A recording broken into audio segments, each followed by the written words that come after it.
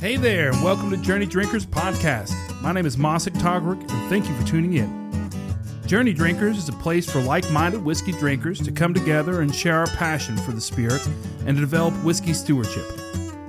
We will sample our way through the best and worst of whiskeys through blind taste testing to see if we have what it takes to maintain an objective reality based on what's in our glasses. Join me on my journey to find the best pours, stories, and friendships that whiskey can make. This is Journey Drinkers. Hey there, what's going on? It's your boy Mosik reporting live from the Igloo. I have a special guest today. Kenny Mills is not going to join us today. Kenny motherfucking Mills is off on assignment. But I have the founder and co-host of one of the best bourbon conversations and videos you'll see around on YouTube and anywhere in the cyberverse. I have Perry Ritter from... It's my motherfucking bourbon podcast. Welcome, baby. Welcome. It's been a long time coming, man. I've been wanting to get you in here for a hot minute. Thank you for coming. Mosik, thank you so much for having me first and foremost, but also peek behind the curtain as well, inside baseball. Thank you for feeling like you needed my permission to even do this podcast because when you were first kind of like postulating this even being a thing, you called me up. I don't even remember. We had a long conversation about it too. And you were like, basically what it got down to was, do you think it's okay? And I was like, brother, it is not my place to say whether or not it is or is not okay at this point. There are so many bourbon podcasts out there, especially out of Lexington now. Right. And it's funny. I was talking about this with Eric on an episode recently. I fully expect anytime that I see somebody who is coming up in this space after I have been in it for so long, I'm coming up on 7 years of having done this. OG, baby. And it is just as fun for me to get to be a part of that in some ways as it is to see people outpace what I do. Right. And the one of the there's two huge examples of it. I mean, they're literally, I think, two of the most popular bourbon YouTube channels out there. It's Mash and Drum. Mm-hmm. Jason Glory up in Columbus. Shout out to him. Fucking love that guy. And Matt Porter, ADHD Whiskey. Yeah, ADHD. He's doing some damn fun things. They both, when they started, were timid in a way that they are just not now. Yeah. And I remember talking with Jason when he first started, and we were like doing collaborations, and it felt like this really kind of like one-to-one experience because we were just, I was still fairly fresh and doe-eyed as well. But Jason was just like, I need to figure this thing out. But then he just kept growing and growing and growing and growing. And then like Porter, I knew before ADHD Whiskey was ever a thing. Sure. It was when he was working on the Beagle Rare. That project between all the whiskey tubers. Yeah, that's really cool. And I highly, if people have not listened to that episode, I highly encourage them to go and do that when he was still ADHD fishing. Because, and I don't want to spoil it, I got to present him with a bottle that brought him to tears. Oh, and that's what it was just a really, really special moment. But anyway, Porter's now like a master taster, master blender for a company, and Jason is just like the guy. He's killing it. He really is. Yeah, and his B-roll is second to none. Like, he's got the hottest B-roll. Somehow he's even outpaced Chad and Sarah. And I love Chad and Sarah. Chad, I love you to death. I think your camera work set the standard, but somebody was going to outdo him someday. Man, that was Jason. And he's got these little tips. I'm not going to say it, but he's got these little tips that he was telling me. And he was like, "Oh, you got to do this and you got to do that, and this is what I got, and you don't need all this fancy gear. Just do this, and you're placing a little bit of this there, and like his approach to it is the same way that he approaches whiskey, and it shows. It shows in his product. You know, it's funny too. Speaking on that, and I'm going to give you a little bit of kudos too. I don't know how you do with accepting praise. Terrible. If you're anything, so you're just like me. It's really hard for me to listen to people give me any kind of praise. Sure. So if it makes you anxious or anything, I totally understand. I still have to do it. what you are doing with Journey Drinkers is so, it almost feels like a sister podcast to TIMBP. And I mean that sincerely, because so much of what you are doing is what I set out to do too when the podcast first started in 2017, which is interesting conversations with interesting people, interesting pours. And I just, it's given me a lot of, I want to get into this a little bit too at some point. It's given me a lot of like reinvigoration for what I should be doing with TIMBP. So, also I don't normally sound this sultry, but I am dealing with some kind of upper respiratory virus right now. But yeah, it's just, I'm so genuinely proud of you, dude. I appreciate that, like, man. That means a lot. And you know what's funny too? I was listening to you talk with Dexter. Yeah. Right? What a great one. And Eric and I have talked about this a whole bunch. Eric's my co-host on Eric Smith, This is My Bourbon Podcast, Whiskey Mutant. The Whiskey Mutant. Sneakerhead. Wonderful cat. He's going to be on here at some point too. Yeah. I wanted to get you guys separate. Yeah, and then together eventually. Which I love. Like when you first when we were first talking about that, I was like, "Well, do you want Eric to be on too?" And you're like, "No. Let's do it separate first." And I was like, "You know what? That's actually a really cool idea." What was I saying? Nothing against like the placement, because I offered to have him on months ago. Yeah. And I honestly just never was like, all right, bitch, come in. Like, this is when we're doing it.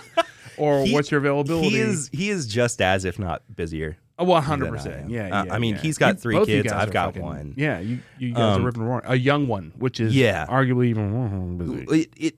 Again. Because the 3 can kind of take care of themselves a little bit. It's like, hey, mommy and daddy gonna go hang out like in this room. And she is 3, but you're still like, you're still worried that she's going to stick her finger into an outlet. Right, 100%. That's the problem. Which is insane because, like, I feel like I've spent so much of her life training her to not do that. Yeah. And if you think raising a child is not equivalent to training an animal, you are mistaken. Well, we are animals. That's the thing. 100%. But the training process of trying to make sure that a small human does not inflict pain upon themselves is the most aggravating and soul-sucking process. And you hate seeing your little when animal they get hurt. Yes. But at the same time, it's like, I fucking told you. Like, but there's that. But then there's also like,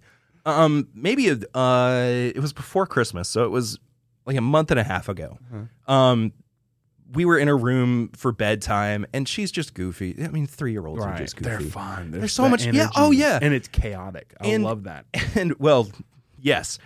And she was in her PJs. She was all ready, but she still had energy and everything. And she did this like twirl on her hardwood floor and smacked her face into it. Oh. And the blood curdling screams from this child.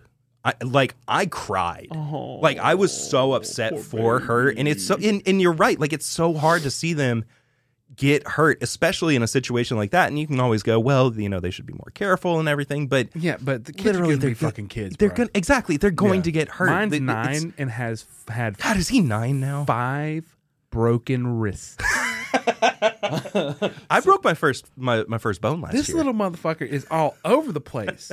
And broken bones are terrible. Yes. As an adult, I couldn't imagine. How was that? It was rough. It was rough. It was rough, especially having a toddler. Yeah.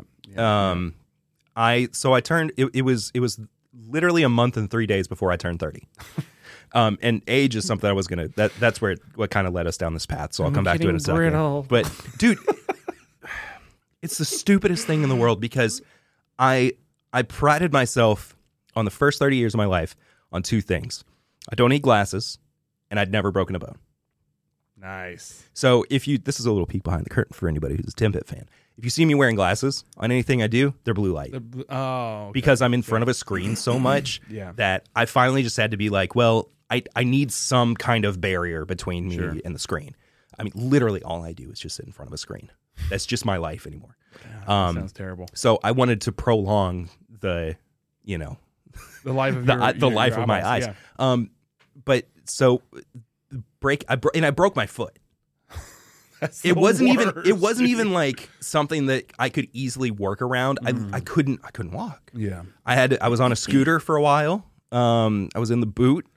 That was miserable. The little one knee up. The scooter? one knee scooter. That I yeah. inherited from my wife Lucy's aunt, who also broke her foot like 30 years ago, and she just had surgery to alleviate the. My brain is frying. The arthritis. Okay. And so, like, I know exactly what my life is going to be like in 30 years. I just know. I can see it so clearly. Well, I don't know. With the invention of AI and, like, them being sentient and, you know. Oh, yeah, maybe I'll be fine. There'll be a Goldilocks period before they actually destroy us all, where it's like, oh, we can fix humans, beep, boop, beep, spinning fucking blood into, you know. We are in the infancy stage. I think AI so. right now. But, bro, this is. It's nothing. We're at it. Yeah. This is the dawn. Yeah. Okay. So anyway, Right. so I broke my foot. I broke it on the 4th of July. Just literally from I had not been drinking at this point. I think I had my first or second drink in my hand, right? And I stepped down. We were at Lucy's aunt's. I stepped down out of their like formal dining room onto their patio out in front. They live over off of Richmond Road. Super nice old house and everything. And my foot literally just crumbled underneath me. Like, it just completely crumbled underneath me. There was, like, iron deck furniture in front of me, too. So, when I fell chest first. Oh, no, dude. And I caught myself on one of the chairs with my right hand and my chest. Oof. So, I had this gnarly bruise on my right boobie. I can still, you know what's funny? I did that and I can still kind of feel a little bit of something. Maybe there's somthing broken in my sternum and I don't know it. That's the trauma receptors. Yeah, exactly. Like it's telling me, be careful. But so it was just it was my metatarsal. It was my smallest toe bone in my body. Right? Yeah. But it was the most, like, the thing that they all kept saying was it's a bad actor because it gets the least amount of blood.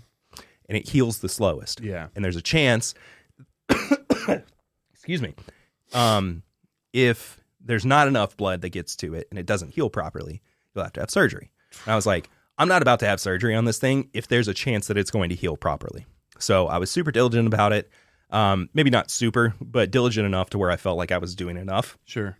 But then, and this is, okay, this is the best. This is the best part of the whole thing. I had this. I had the TA or not TA, the PA, right? I stopped seeing the doctor after about 2 or 3 visits. Mm-hmm. Super sweet girl, lady that was taking care of me. And we got to one of the last few visits before I'm cleared now. I don't have to go back. And she goes, there's a few things we could do, right?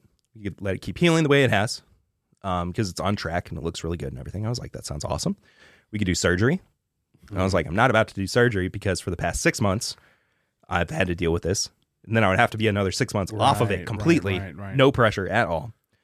She goes, or we could get you something called a bone stimulator. You son of a bitch, I'm in. Which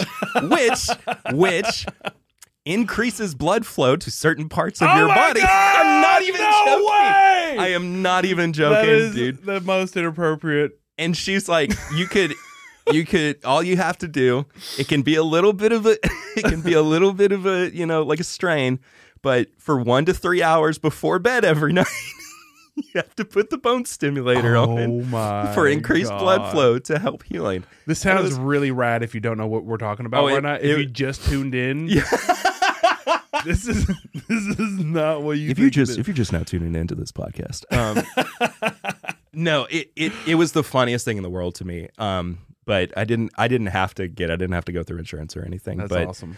So what I was gonna say, this is a very roundabout way of me getting to this. Eric and I talk about this all the time. There is like a certain age that you hit where you don't realize how old everybody else is. Like we're all just kind of right. functioning in the same like 20 to 30 year. That's right. Oh fuck! I didn't know I was 10 Age of years term. his senior. But you're you're 6 years older than I am. Yeah. You because I was like I said, I was listening to the episode you did with Dexter. You said you graduated high school in 05. 05, baby. And I was like, I graduated in 11. Yep. So, but even still, that means that like when we first met, you and I first met 5 or 6 years ago. Yeah. You were the same age I am now. Right. But like, and this is no offense to you or anything. And initially I was like, oh, you know, he's like almost 40 year old. You know, it's just like, but like you kind of like hit that point where you're like, everybody's either my age or 10 to 20 years older than I am. But you hit about 25 and everybody is just the same age. Yeah. You just stop seeing it that way. And it's so nice to hear like even just those little kind of puzzle pieces that slot in to people, like knowing that you are 5 or 6 years older than I am. Right. But just like it just was funny thinking about too that Dexter is like, I've known Dexter for so much of my life. He and I played baseball together, like when we were in Little League. Thinking about the fact that he graduated high school the year after I did too. But I see us as peers. I see you as a peer too. Like Absolutely. it's just how it is. But anyway, this is a very roundabout way of me saying that, you know, it's never too late to do cool things. Like starting Journey Drinkers. And so, I feel like I'm the worst at it. Like not at doing this, not at like hosting people and having the pours and conversations and you know, leading this direction, but like on social media, I'm not really doing a lot. I don't know how to it'll come. You know what I'm saying? It's like it'll come. I would love to have a producer that can get on my ass. It's like, bro, you got to take pictures right now. Like you have to, you have to fucking somebody that'll babysit me and force me into like doing it right. Yeah. I don't know. That's how I feel about it. You know, I was really bad about it for a long time too. Yeah. Because I think the content's there, really. 100%. I mean, you know, 100%. Yeah. But it really does take just like having somebody else alongside you who can and literally just like taking the pictures. Yeah. Like that is a tough thing for me to do. So I got a couple cameras, several cameras, but the couple that I use, 5D Mark IVs, really great glass. I've gotten into that to take pictures with the podcast. Right. And eventually do videos with my DSLRs. But then it turned into this thing where it's like I'm taking pictures of everything. Right, like I went to the Black Lion event this weekend this weekend at 21C. They did their national brand launch. It's a fucking fantastic vodka. I know we're on a bourbon podcast. It's fine. We don't like neutral grain spirit. It's fine, but do whatever you want. Sorry, Fred. Listen, man, this is not a neutral grain though. It's made from sheep's milk. Sheep's milk. Sheep's milk vodka. And the texture is unparalleled. Okay. The flavor profile is unlike anything I'd ever had. And if you chill it, it's gone immediately. Really? There's nothing that I drank like 6 ounces trying to figure it the fuck out and couldn't do it. Like it's remarkable. It's a wonderful medium for mixed drinks. It's a little more on the pricier side. But it is a super premium vodka. And they're coming to Bourbon County. From England. Thank God something's going in Bourbon County. Listen, man. Hey, there's a Bourbon County whiskey house up there. My buddy Brad, he's got some fantastic things coming. There's Canonero Cigar Lounge. Nice. That's right. Yeah. Myron's a wonderful host there. It's starting to come up, man. Bourbon County's on the rise. It better be. It's the craziest thing in the world to me that there is so little bourbon in Bourbon County. And a few years ago too, there was like talk of there being a distillery on that. They were going to renovate that golf course that's out there and to be like a distillery and rick houses and everything. And it got shut down because the people in Bourbon County are just. I'm sorry, Bourbon County. I love you to a degree. They're still kind of stuck in the past, you know? It's not that it's dry. It's not. There's like 7 liquor stores just down the main drag getting to downtown. But it needs to grow. I know exactly what you mean. Yeah. It's behind. And I think that they're moving in the more modern direction. I'm glad. Here. here in the next year or two should be massive explosion of really, really wonderful things. Good. And it deserves it. Like, the county itself is such a beautiful, like, historic piece of, like, iconic Kentucky. The drive is unparalleled. Yeah, 100%. Unparalleled drive to Paris. Absolutely. And I think it deserves something there There's got to be something. That'll get us out of Lexington a little bit. You know what I mean? Take a little day trip down to Bourbon County, baby. I don't mind that Lexington is starting to come up a little bit more too. Yeah. But No, it is funny that, like, people are leaving Lexington now too. Yeah. Which I think sucks. But Yeah. it's fine. Bluegrass Distillers was always going to outgrow the space that they were in. Yeah. You know. Well, look at RD1 coming up, man. Their new space is going to be really rad. It's going to be killer. I'm so proud of Barry, dude. He's killing it, It's man. just, I interviewed him back in 2020 when William Tarr was first coming out. And I was like, this is, it's just nice to see your friends doing cool things. Right. It just, like, Chad Watson, My Daily Bourbon, is over at Rare Character now. That's he really runs, rad. He runs their single barrel program. They are fucking killing it with the single malts. They are. Gimme. But he's also the guy that did the blends for all 4 of the batches of Fortuna Barrel Proof. Oh. Like, he was the dude. He was the one. And that is a bourbon that was making top 10 lists across the country. 100%. And it's just like, I know the guy that did that, And it's not to say that I haven't had friends like that in the past. I still have friends like that. But I'm just saying, like, it's just, there's a level of awareness I think I have more now than I did a few years ago. And it's just awesome. It's really cool. rad. Really rad to see your friends succeed. I mean, look at Marianne Eve. She's killing it. She is. I mean, she's got some stuff on the back burner. Hopefully, she'll be able to come through with that information. But at the same time, like, she's killing it in all regards. Her new brand is flying off the shelves, and I couldn't be more proud of her. Yeah, dude. So she's wonderful. Yeah, I'm so thankful to be able to call Marianne a friend. 100%. I mean, just she's an icon. Yeah. Oh, for sure. For sure. And she just has that charisma of, like, when you're around her, you're just like, I get it. Yeah. I see how you got to where you are. Right. So, yeah. I haven't seen her in a while, but yeah. Yeah. If you see her before I do, tell her hi. I certainly will. So I got a pour for you, Perry. Yes, sir. We got. I got pours for you too, brother. Ooh, I got pours for you got too. some pocket pours? I didn't come empty-handed. My man. 1924. I'll let you pour yourself. Okay, here. sure. I've got to go record TIMBP after this as well. So yeah, we gotta go a little easy on you. Yeah. So you were saying that you just got a bottle of this. I just got this. I just got that bottle. Yeah. Ryan just sold it to me 2 days ago, and that's the bottle that I did not sneak into an event and did not share it with anyone there. And I met some really, really rad individuals from England. There's a gentleman that was doing the MCing.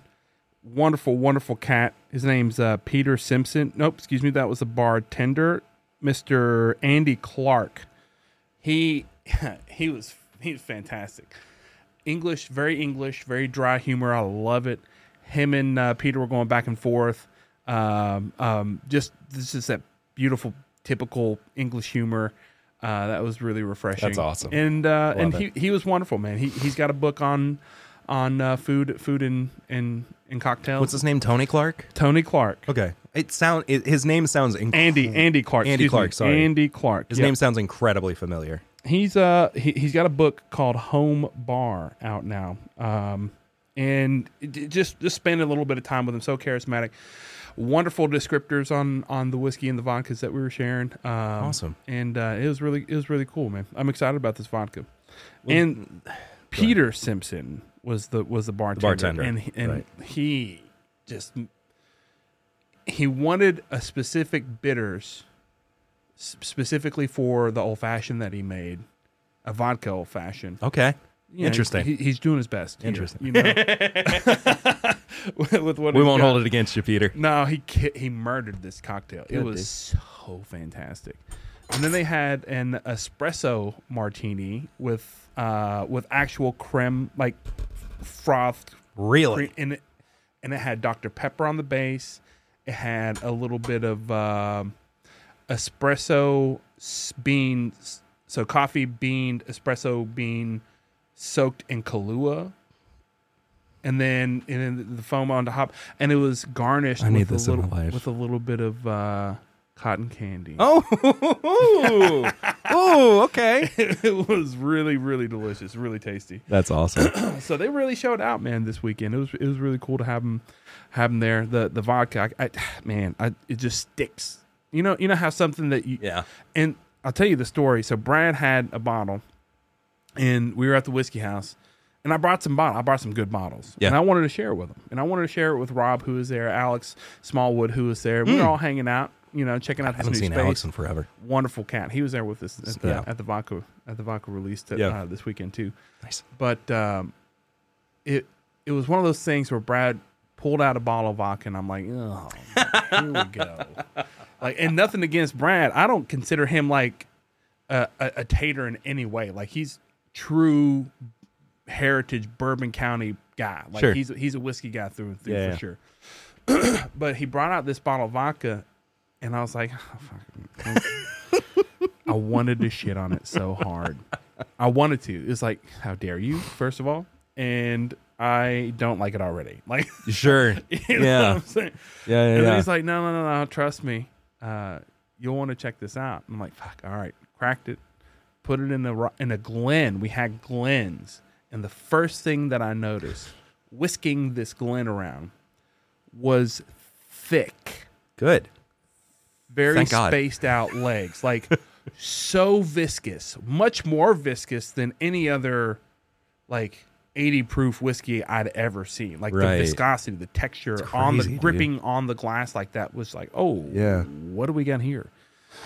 So I nosed it, and it had this like supple, sweet, milky kind of texture, and that's the way I described it. Well, before I knew it was a milk based product. It's actually the chaff, not the chaff, but so they make cheese, and then the byproduct of the cheese is what they make the vodka from. So it's not chaff. I don't think it's chaff. It's whatever the fuck that is. So I honestly have no idea. There's some cheese nerd saying it's fucking this. Stupid everybody, there's always a nerd for everything, and God bless you, because those of us who don't know, but I mean, we need somebody to. It makes so much sense because you have this byproduct that you're literally just fucking tossing, right? And they distill it. And they distilled it, and then it was too milky, or it was too cheesy, or it was too this, or it was too that. Then they finally dialed it in, like reaching out to everybody. Hey, we got this idea. We're wanting to do it. And I think there are only like 3 people that know how to properly do this distillation process. And it's fucking amazing, because what you get is that hint of sweetness, that beautiful texture in the glass and on the palate. And it's clean. It's such a crisp, clean. Nice. I know we're sniffing and holding bourbon, and I'm here talking about a vodka, but it was really, really, really tasty. I wish I'd have like stole a bottle just so I could like let people try it. Yeah, just to give them the opportunity. Yeah, but I mean, here we are. This smells so unlike any other Brown-Forman product. 100%. But I will say though, there are hints of it that are very reminiscent of Jack Daniel's Barrel Proof. I can see that. I mean, they're in, and so this is a new mash bill, right? 78. Yeah. 12, right. 10. Yeah. 78% corn, 12 rye, 10% malt rye. But surely they're still using the same yeast strain that they'd normally use. I would assume yes. I don't have confirmation of this, but I feel like I've talked about this enough recently that it feels right. Mm-hmm. I'm pretty sure that across like their 3 main brands, Woodford, Old Forester, and Jack Daniel's. You think they're all the same? I think they're all they're all the same yeast strain. Yeah. Is that what you said? Yeah. Oh, I'm sorry. That's all right. I heard mash bill, and we're literally wearing headphones, and I couldn't. No. Hey, I get it though. I mean, like there are absolutely similarities in the texture on that nose, right? That rounded kind of tart, citrus, florally mix, more tart than floral, but then it like eases into that unique spice complexity that's present in nearly all their products, depending on the maturation, depending on the percentages in their mash bills.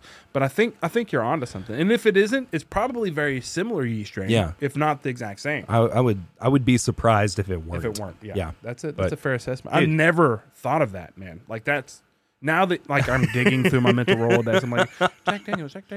Matter of fact, I got a Jack Daniels. Oh, hash strength Jack Daniels floating around somewhere. And it's actually never one opposed to these. One of my favorite Jack Daniels that ever had been released.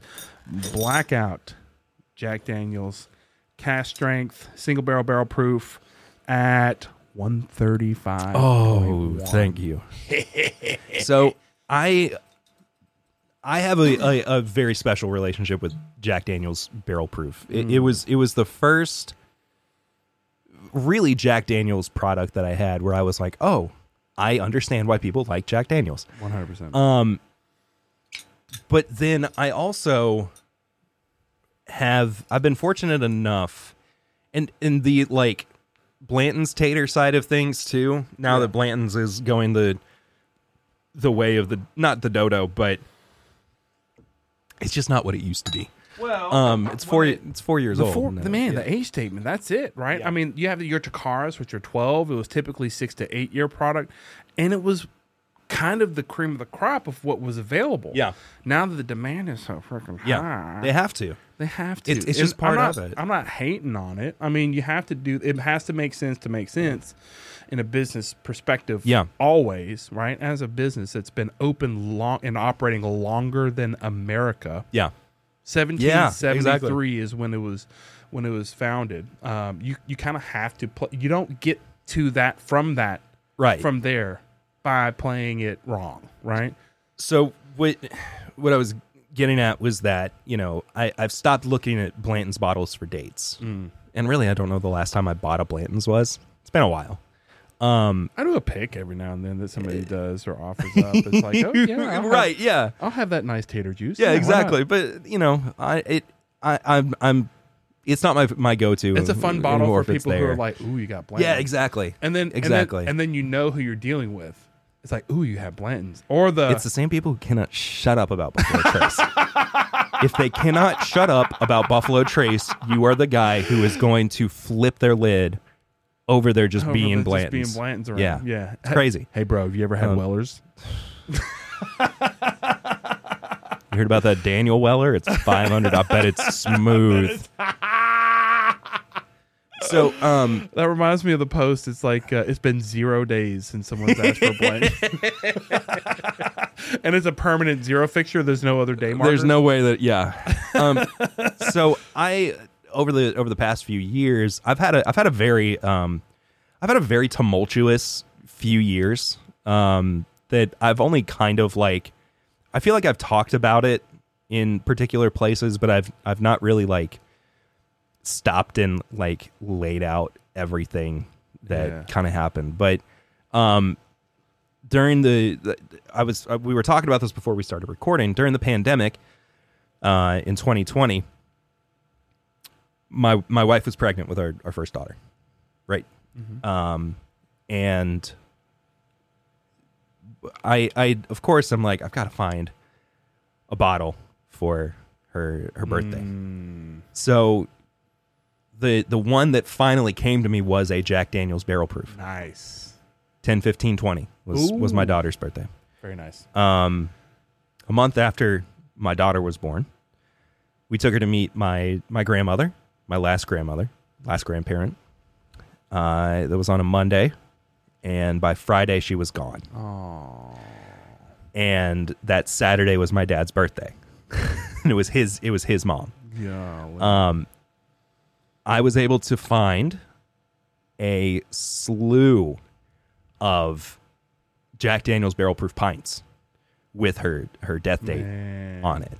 And then I had somebody else find a birthday bottle for my dad from that same week. That's so cool. So he's got a set of each, literally 2 days apart, picked.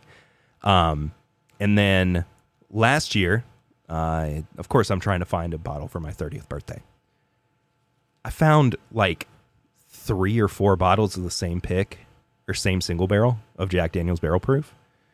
And I'm not usually a guy to like hold on to a bottle. Yeah. But I drank through enough of those where I'm like, I'm going to keep one of these tucked away. Right. Yeah. Because not only did I, love it, I got to have something to hold on to. That's really rad. Tell me these two do not smell 100%. similar.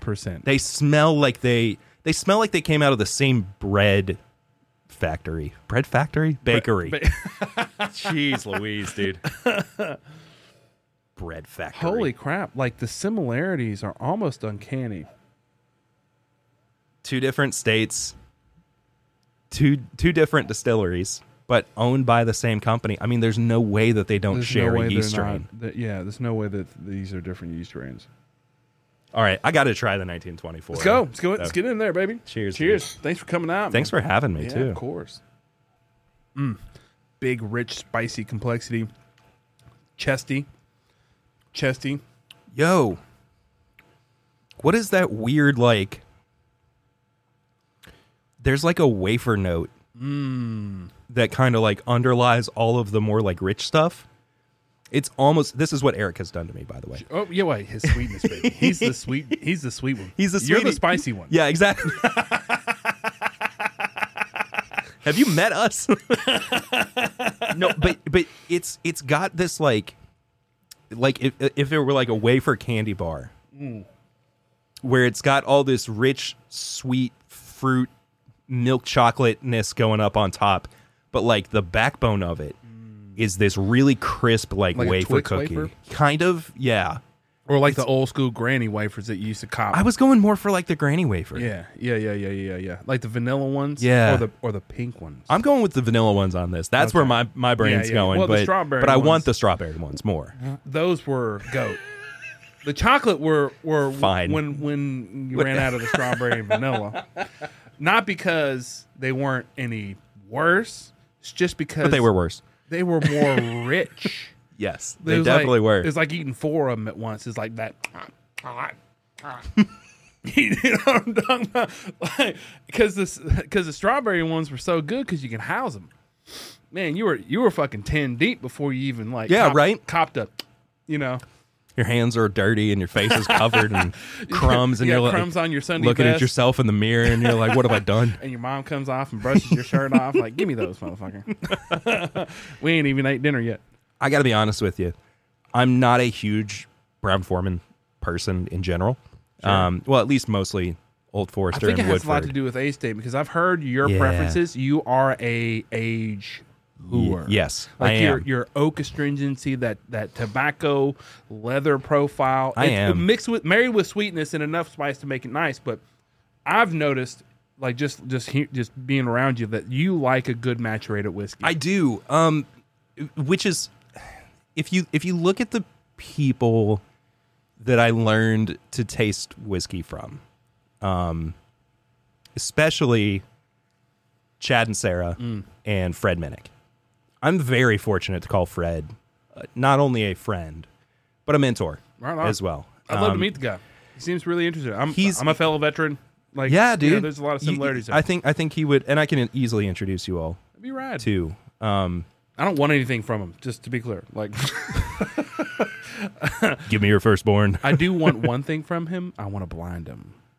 I would love to see that. I want to blind him into oblivion. And be blinded by him. That's the kicker. Yeah. Like, I don't want to come for blood without getting popped in the mouth. You know? Oh, he'll pop you in the mouth now. Mr. Jiu-Jitsu over there. Oh, no. I don't mean like literally. Oh, man. I know. Don't hurt me, motherfucker. I'm sensitive. I'm a big teddy bear over here, man. But so out of those two like sets of people, I mean, there are others that I've learned to taste from as well, but like those are just kind of the two that I really lean on. Sure. In terms of who I learned to taste from. Mm-hmm. Fred hates overly oaked products. Can't stand them. He's so sensitive to them, and they come off so bitter to him and dry that they almost immediately get like last place in a blind, right? Chad and Sarah also are not huge fans of bitterness of really dry oaky products. Mm-hmm. But there's just something about it to me. And it's not that I don't appreciate like a good sweeter bourbon as well. Sweet spot's 12 years old, man. 10 to 12 to 15. Depending on the distillate, I'd agree 100%. Yeah. I mean, you got your Michter's 20s, 25s. Well, you know, there are the outliers. Yes. But for the most part, you get an MGP that's over 12, 13, 14, 15. Exactly. Knob Creeks that are 14, 15. They're starting to get a little weird. So here's where some of this comes from for me, I think. My relationship with drinking over the past few years, I would say has been a fairly negative one. Not that I'm like getting drunk every night, but during the pandemic, it was an excuse for me to just drink more and drink more frequently. I'd say that's true with most of the country. I completely agree. And Talk to the trash men that are like, damn, again this week. Yeah. And I'm not saying that my experience is a unique one, but I am fortunate enough, to have a platform where I can at least talk about it and show people that there are a lot of us who could be struggling 100% with some of it. And like that brings me to a point that I brought up, I think, early on in the show ever. I think it's one of the first podcasts that I ever did. It was to make sure that people understand that, listen, and if you are struggling with the devil in the bottle, man, I mean, there are options for you. There are ways to kind of mitigate that problem. There's fucking help out there. People love you. We had a good friend of ours locally, Jesse Travis, pass away. It's such a shame, dude. I don't think we don't think it was alcohol related. He drank a lot, and that caused some health issues that eventually ended up taking him away from us. Yeah. I wouldn't say he was an alcoholic per se, but I wasn't there. Was the drinking hurting him? Probably. More than likely, it wouldn't help him. Yeah. And it could have just been a freak health issue as well.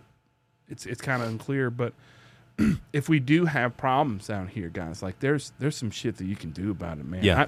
I don't think I've ever really mentioned this in the podcast at all, but I'm a former opiate addict.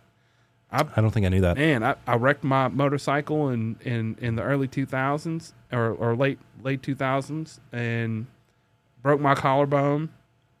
And the doctor was just like, whatever you want, and then all of a sudden the spigot cut, and then I was stuck there with a fix that couldn't be satiated, And for many years I struggled with the opiate addiction, so I know very well firsthand the devil in the bottle, right? Because I've dealt with it in a lot of ways, and that's what makes me very careful with the sauce, man. Because you start feeling that devil creep back in a different form, and it's like, nah, bitch, we ain't doing that. Well, this is it. That's kind of what I'm getting at too. Is that like, and I also work from home still too. I've been fortunate enough to work from home, mid and post pandemic. Excuse me. Kind of trying to like back off from not intentionally drink. No, I'm not phrasing this the right way. Trying to back off from drinking without intention and trying to be a more mindful drinker. When I think about like the hyper aged products, right? 10, 12, whatever. If I'm going to be drinking something these days, I want it to be something that has substance to it, right? I was really bad, and I'm still, trying to like work my way out of this. It comes and goes in waves. but like I call it the proof ladder, where your first pour of the night is 90 to 100, and then second is 110 to 120, and then it just kind of keeps going up and up and up until you're asleep. Not passed out necessarily, but until like your palate's gone. Yeah, until you're like comfortably going to bed. Right. You know, that was another thing too, dude. Like realizing that I wasn't doing that like pre-bed meditation of like calming myself down, and I was relying so much on whiskey to like get me to sleep. That sucks. Well, you should scroll through TikTok like everybody else. Yeah, I do that with too. Your blue light filters on. I do that too. I do that too. But it's all this. So anyway, I was actually sorry not to make light of what you're saying. No, not at all. I if I'm not laughing about it, then there's something wrong with me. Right. But what I was even thinking about this like as late as last night,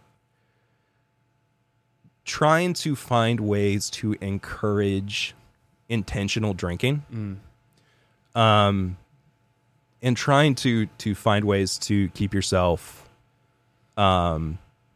as accountable as you can. Right. And so I'm not making this like an official thing right now, but I am kicking around this idea of like This Is My Bourbon Podcast tasting journal, tasting book, and as my own kind of like project, because like I do enjoy after I get done with work grabbing a drink, you know. Who doesn't? Exactly. But trying to find a way to make it so that like if I'm going to be doing it, I pour 2 ounces of a bottle, sit down with my notebook, write through it, what am I experiencing, get through that, maybe go for a second one, and that's your first page of the journal. Yeah. Right? You flip that over, and you're done for the day. So you just do one pour a night? Or two. One or two a night. But when you're doing it, you're very intentionally doing it with developing your palate and reminding your palate what it is to actually taste whiskey instead of just drinking through bottles after bottles. This is My Bourbon Podcast, intentional pours. Yeah.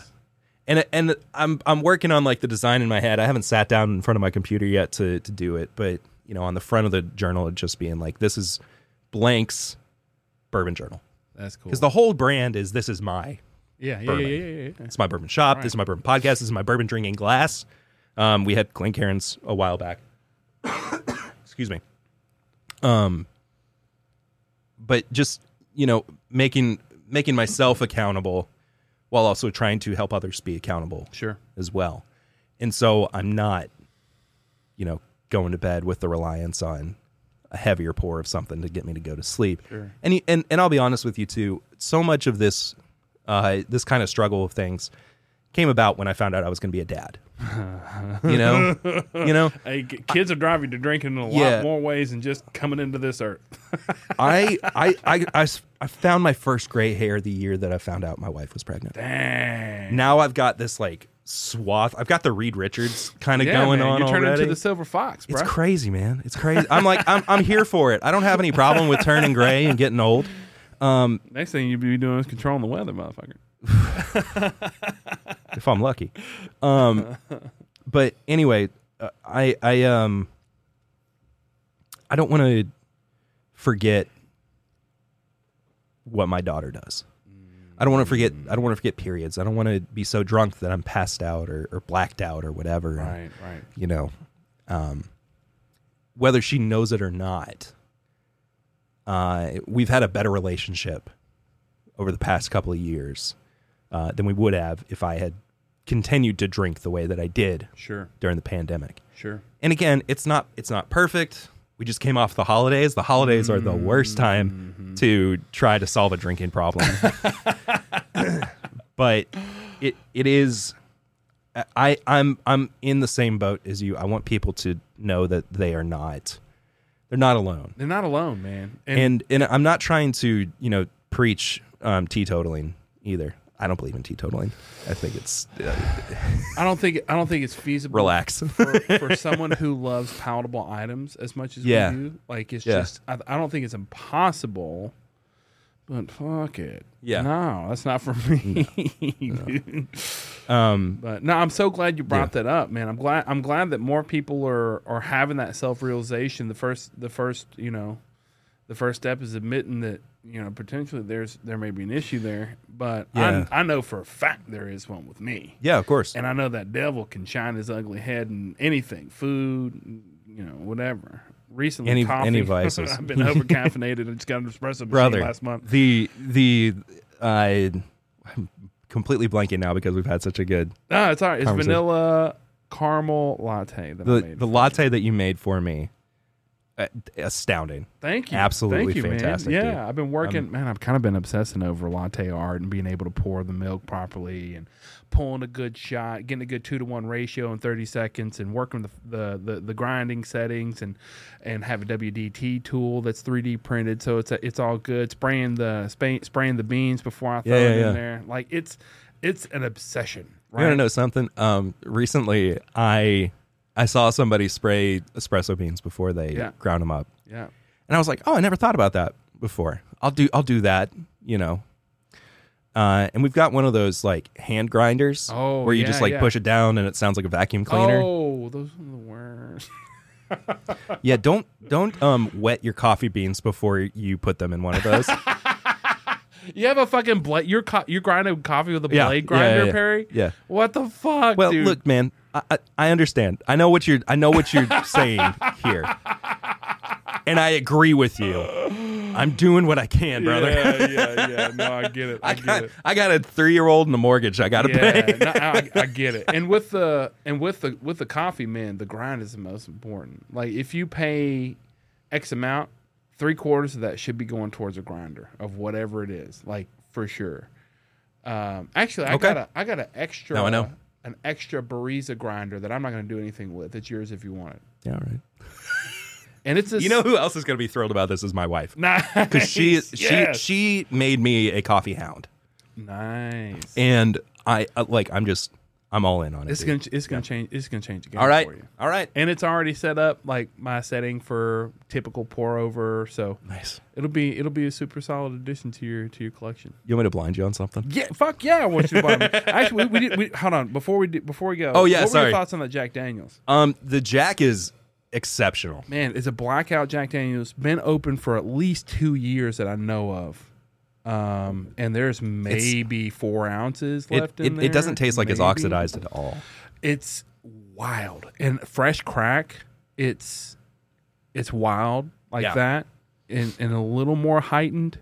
But man, that sweetness is it's so good. Is a little more prominent because it's kind of flattened down a little bit, and that spice is really kind of taken over. That spice monster kind of took over. Yeah. But still, man, not a bad pour at all here. Shout out to Blackout. They do some of the best picks I've ever had. 100%. There's no way that these are not sister products. The two of them. I mean, even between 100 and 130 proof. It's so obvious. If it was a snake, it would have bit me. I know. You know what I'm saying? But you put them side by side. Why the fuck would you put 1924 next to a cast strength Blackout like Jack Daniels pick? Why would you ever do that? Only because you might know that they're from Perry Ritter's fucking here and he's dropping some fucking bourbon knowledge on us. That's what's happening. It's not knowledge. It's purely speculation, dude. I mean, I'm fortunate enough to like have kind of like knowledge adjacent experience where I'm like the idiot that just kind of fell upward into some kind of success. You know, I think all successful people think that. And if they don't, they're megalomaniacs. That's fair. Yeah. If they don't, then they're drinking tiger's blood. That's basically. Is that a new whiskey that's out? I want to talk to you about the success of things as well. I don't mean to take over. I'm sorry. No, please. That's why you're here, baby. During the whole actually, let me pour this. All right, I'm blindfolded. Is it okay? Is it a bottle? Yes. Okay. All right. Let me get my shit on. All right. So there aren't like whiskey specific blinds on Amazon, just so you know. It's all just kind of blindfolds. No. It took me down a weird rabbit hole searching for blindfolds on Amazon. It's like, oh, okay. Do you also want a bullwhip? We've got this brand new leather suit. If you wanna... We have really nice low temperature candles. Sorry. I was focusing on trying to put that bottle down. All right, you can take your blindfold off whenever you're ready. Cool. Yeah, that was a weird day for the podcast. Man, you are pouring me, baby. Well, woo!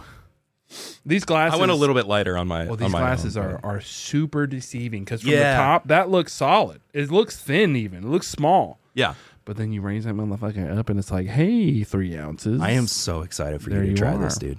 Yeah. There are not a lot of people that have gotten to try this. Ooh. You shouldn't have gave me that bit of information. Now I'm gonna run with it. Yeah.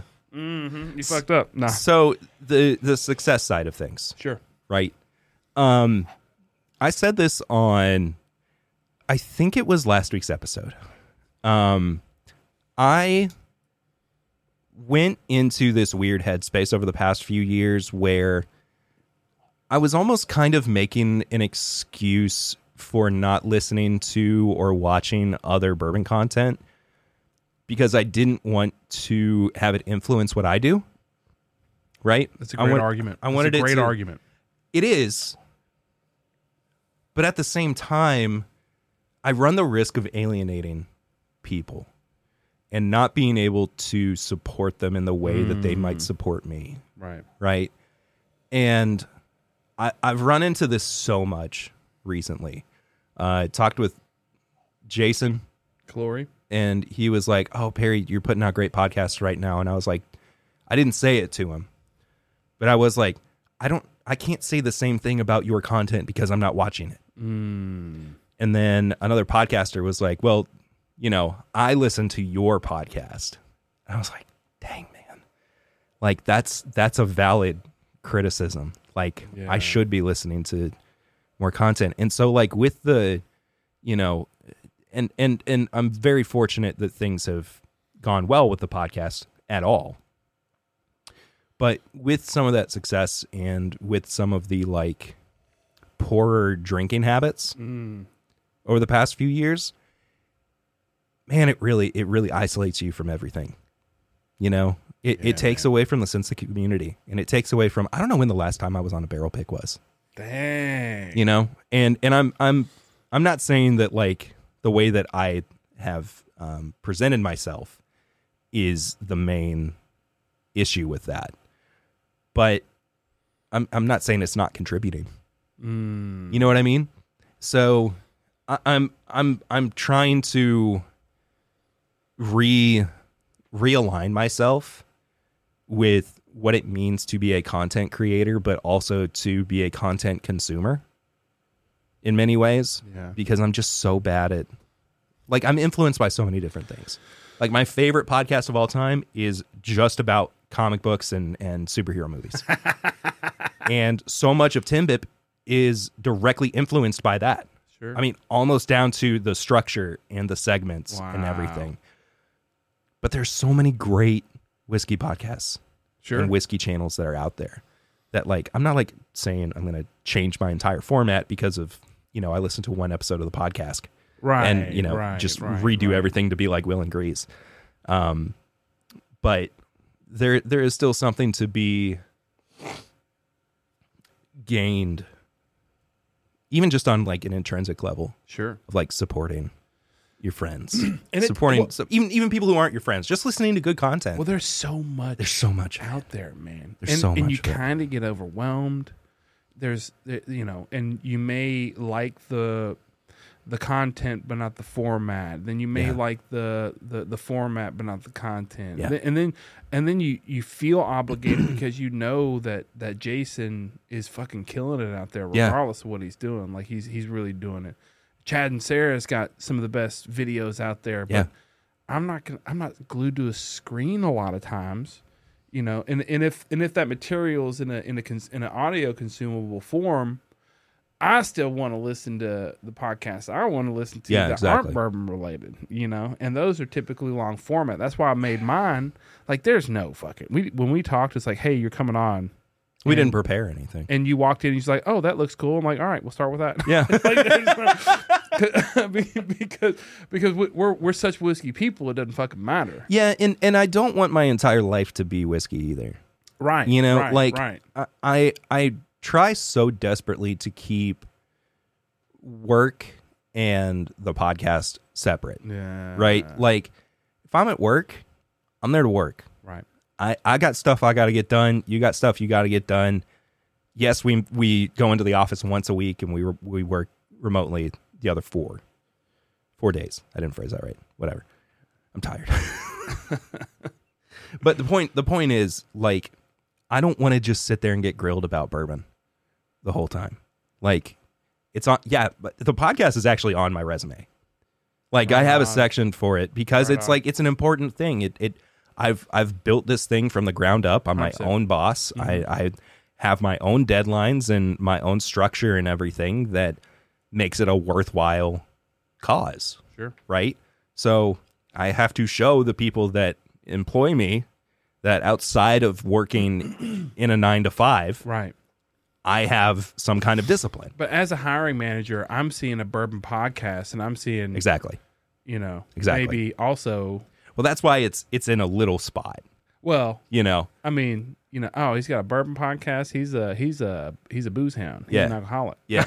No, I'm just no, but like, I think I'm that's just being as cynical as I can. But that's a genuine like concern too with people. But I mean, I try to phrase it. That was a no. joke. I'm not dogging on you for that. But I do think that that's like a genuine take that people can have. Yeah. Well, if they don't know the spirit, if they don't know the hang, they don't know what you're actually out here doing. Yeah.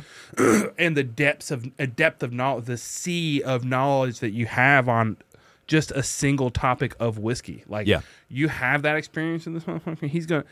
Then he gets it, right? Yeah. But all too often it's like, this is my friend Mossick. He's got a bourbon podcast, and it's like, oh, have you had fucking Weller's? And I'm like, oh, or my favorite. What's your favorite bourbon of all time? I can't answer that question. I answer it very simply. The closest one to me. And they're like, oh, not for real. Which Kentucky Tavern? I got some Kentucky Gentlemen over here. Do you want to have some of that? Honestly, those two are not terrible. No, dude, they're completely do really well serviceable. Yeah. Completely 100%. serviceable. Yeah. But, I mean, fuck, man. It's not something that you can't describe to someone, but it's like, hey, do you have 40 minutes for me to ear beat you with my knowledge so you understand that I'm not a fucking dunce with a bottle and a microphone? And we're in the same boat. Yeah, man. And fuck, I mean, we wouldn't have this conversation with no structure if I didn't 100% believe that we could do a whiskey hang and fucking kill it. Well, and I think that shows. I think it's to our. It benefits us more than it hurts us. 100%. Because we are able to say, there are times where I feel like I have a problem. Mm-hmm. There are other people who don't and just ignore it, but we're very self-aware. Sure. Yeah. And that I think gives us the wherewithal to be able to have content centered around. Hey, sometimes you got to take a fucking step back. You know, I mean, I have a lot of whiskey because I had to do that over the summer because I don't drink a lot of I drink a lot of whiskey. Yeah, but not like shit. You drink a lot of whiskey. Yeah,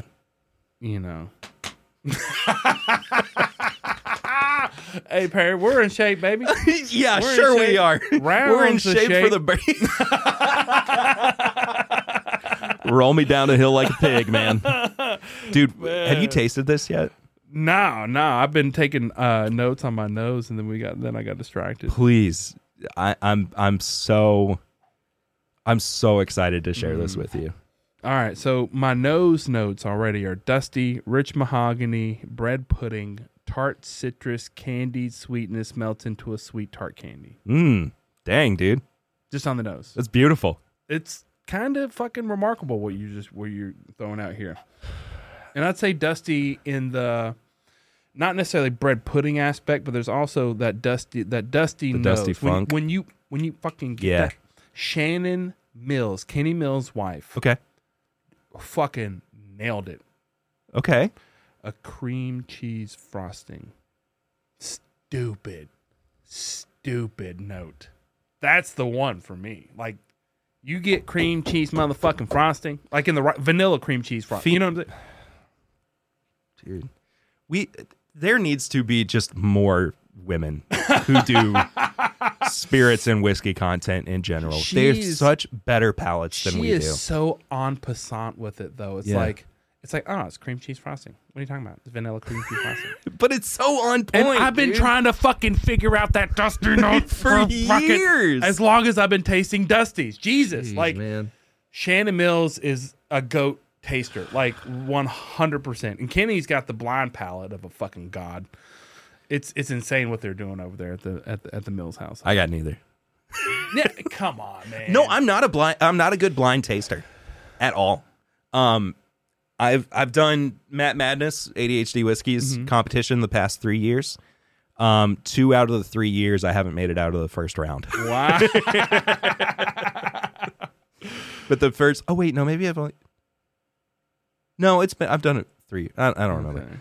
Yeah, I've done it all 3 years. I'm telling man, you got to get Kenny Mills on the show. You got to do it. The only thing that really got me out of the first round the first year was because I nailed Old Forester 1910. Okay. Like, that's his warm up. Really? Listen, Kenny Mills will have a pour of 1910 just so he can see where his palate's at that moment. I get that.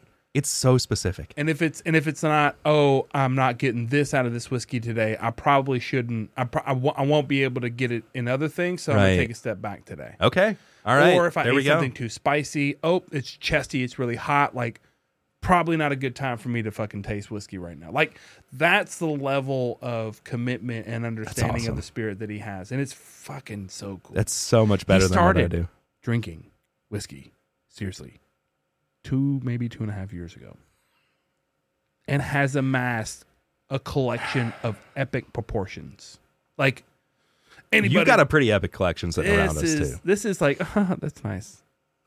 You go to Kenny Mills' basement. It's like, and then you start crying. And it's like, I like whiskey too. Do you want to see my antique 107? I've been saving this Four Roses single barrel for a while. That's it, man. It's an OBSO. He's like, yeah, I smelled it at the door. It's okay. You can move on. I think Al looked at the barrel once, maybe. Oh, brother. Man. Well, there's certainly levels to it, man. And Yeah. I'm not trying to, like, toot somebody's horn that don't deserve it, but man, it's really remarkable to see him work. And like, I've actively been trying to fuck with him since I've known him. Yeah. And it's just in vain. It's in vain. I can't do it anymore. Every once in a while, like, I'll whip out an old bottle that I know has been sitting back there for a hot minute. He'll get age proof every time. Dang. Age proof. Like, okay. That's just how he works. And then it's like, oh, this could be this distillate, but really I don't know. But I'm thinking this. And then he'll have a good reason for thinking that. Not because, I'm just going to fucking like stab in the dark. Yeah. Like, see, that's the thing. He's fucking got it. I always feel like I know. I always feel like I know what I'm getting into. So you're lying to yourself, Perry. I think so. Honestly, I think so. But like, I've been wrong so many more times than I've been right over the past few years. That's the nature of fucking. It's just blinding. It's just part of it. Yeah, you just got to get used to it. That's the thing. But, and if you can't, then it's not for you. And there's so many people that I know in whiskey that don't blind, and that's fine. Yeah, I guess. But it's not. But it makes you sad. Yeah. It's like, I want you to come over and I want to fuck you up, and then I want to be fucked up, and then we'll laugh together because we're both wrong, right? That's the fun. I'll pray for you. And then Kenny comes in and he's like, "Oh, stupid, it's this." Bing, bing, bing, bing, bing. And Shannon's like, "Well, I get this," and it's like, "Fuck!" You're right. I'll just go ahead and open a distillery or a bar or whatever. Man, it's so fun. It's so fun. But and here's the thing. Here's what separates them from most. They put in the pours. Sure. They're doing whiskey. They're doing the work. With intention. Yeah. Every pour. Every and that's how I want to be. Single pour is with intention. There's no fucking regular ass 101 getting thrown around unless it's to fuck somebody up in a blind. And let me tell you, it works. 101 is one of the goats for blinding. It's so fun. But man, that's the kind of when you mentioned that you're kind of feeling a little more reinvigorated in the success of the people that you support and kind of helped out, including me. And I feel that with Kenny motherfucking Mills. Yeah. And then what's really cool is that he's taken what he's learned from everybody. All right, Ryan Alves, me, like fucking everybody locally that's poured into him. He's given that right back. That's awesome. Like this, you were describing with intention of drinking. That's Journey Drinkers. That's Journey Drinkers all about. 100%. Removing the veil label, like really trying to dial in what you're having in all things, right? It's not just fucking whiskey, it's food, it's coffee, it's all the things palatable. And that translates into everything in life, right? You shoot a machati, I just butchered that, said, once you know the way in one thing, you know it broadly. Right? So you and like going into the espresso game, it's like I know that I want to have milk drinks because I've been pour over my whole, coffee career. But if I'm going to do this, I'm going to fucking do this. Like I'm obsessed over it. And you said effortless. I was nervous. No, of course. Yeah. But that's the thing too. Like I had latte in front of you, dude. I wouldn't have thought twice if it had just been a smudge of milk. But no, the fact that it came out looking so beautiful, I was all about it. Well, and that in all things, and that's what you're doing with your new whiskey book idea. Yeah. And if you make that approach that way, fuck man, you have nothing but success. I'm thinking about doing this is so inside baseball, but I'm thinking about doing like quarterly items for listeners of the show. So like the first one is I'm either going to do the like tasting book or Glenn's. Because I haven't done a Glencairn run since 2020. Well, it's been a glass shortage in a lot of ways. Yeah. Like distilleries are having problems. We're having problems. Like look at Maker's Mark. Yeah. It's crazy. Yep. I mean, I hate the new 46 bottle. Not a big fan myself. And I miss it. I miss the old one. I mean, everybody's switching it up. Four Roses now has that brown. Have you seen the new Four Roses bottles? So instead of the gold necks, and then they turn to the leather necks. Oh, yeah. They have the brown sticker that goes around. I have seen that. I actually saw that at my mom and dad's the other day. I've got a couple Four Roses coming from up north that should be here soon that we did. I think I had a couple of picks coming from them. I don't know.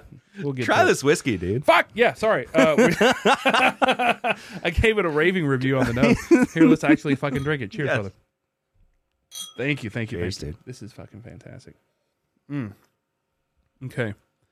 The texture for me is more like a chocolate croissant. Mm-hmm. Not fresh baked. Day old. Not stale, but a little bit dry. Yeah. You know what I'm saying? That croissant layer. Ooh. But that finish hits, though. But there's coffee in the background, right? Somebody's brewing coffee, maybe in the next room. And there's something about like a must in the air, like a Spain setting. Yeah. You know what I'm talking about? Like, or grandma's mothballs in the corner. You know what I'm saying? Like, if you're not in Spain, you can kind of relate a little bit. Grandma just opened the linen drawer with the mothballs. Yeah, dude.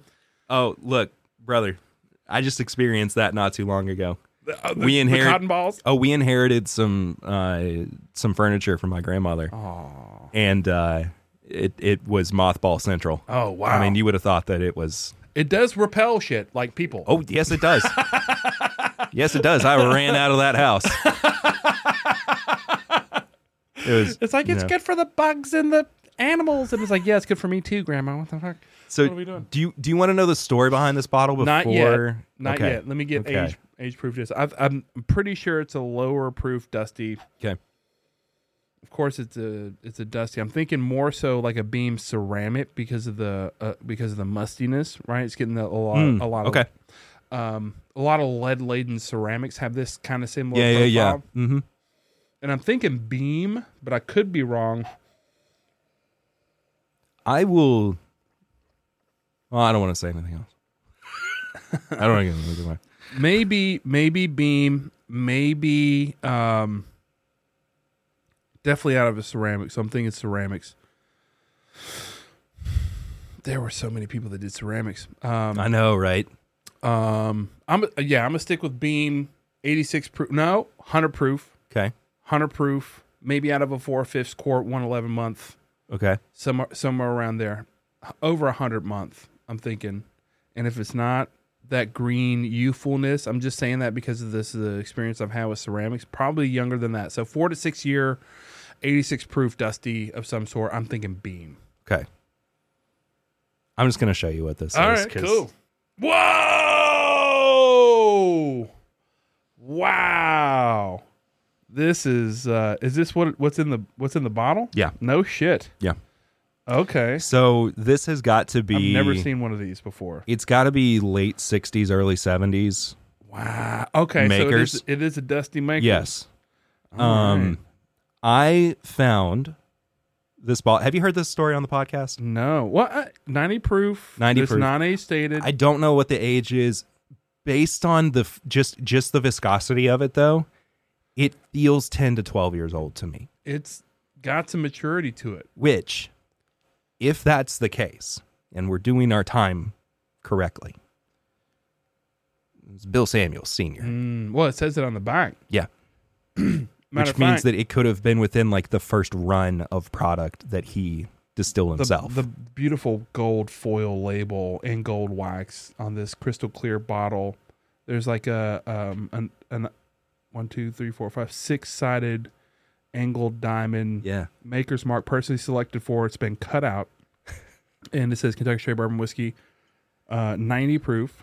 And it had the tax strip on top. Too. Yeah. I'm getting to that. The Maker's Mark whiskey in this bottle has been specially aged to maturity in charred oak barrels and has been personally selected and bottled for your enjoyment. Bill Samuels, Kentucky Straight Bourbon Whiskey, old style sour mash. Okay, so that's pretty standard.